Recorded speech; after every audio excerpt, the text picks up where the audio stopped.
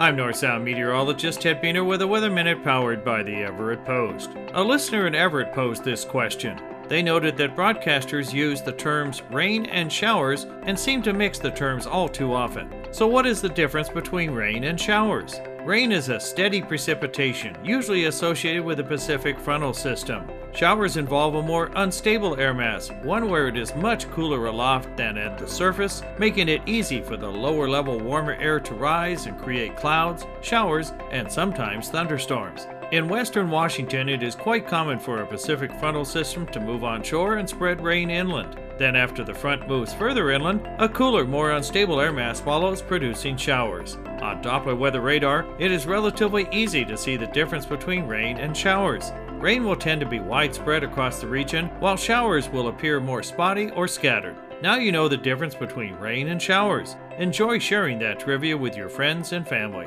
This has been a Weather Minute. I'm North Sound meteorologist Ted Beener.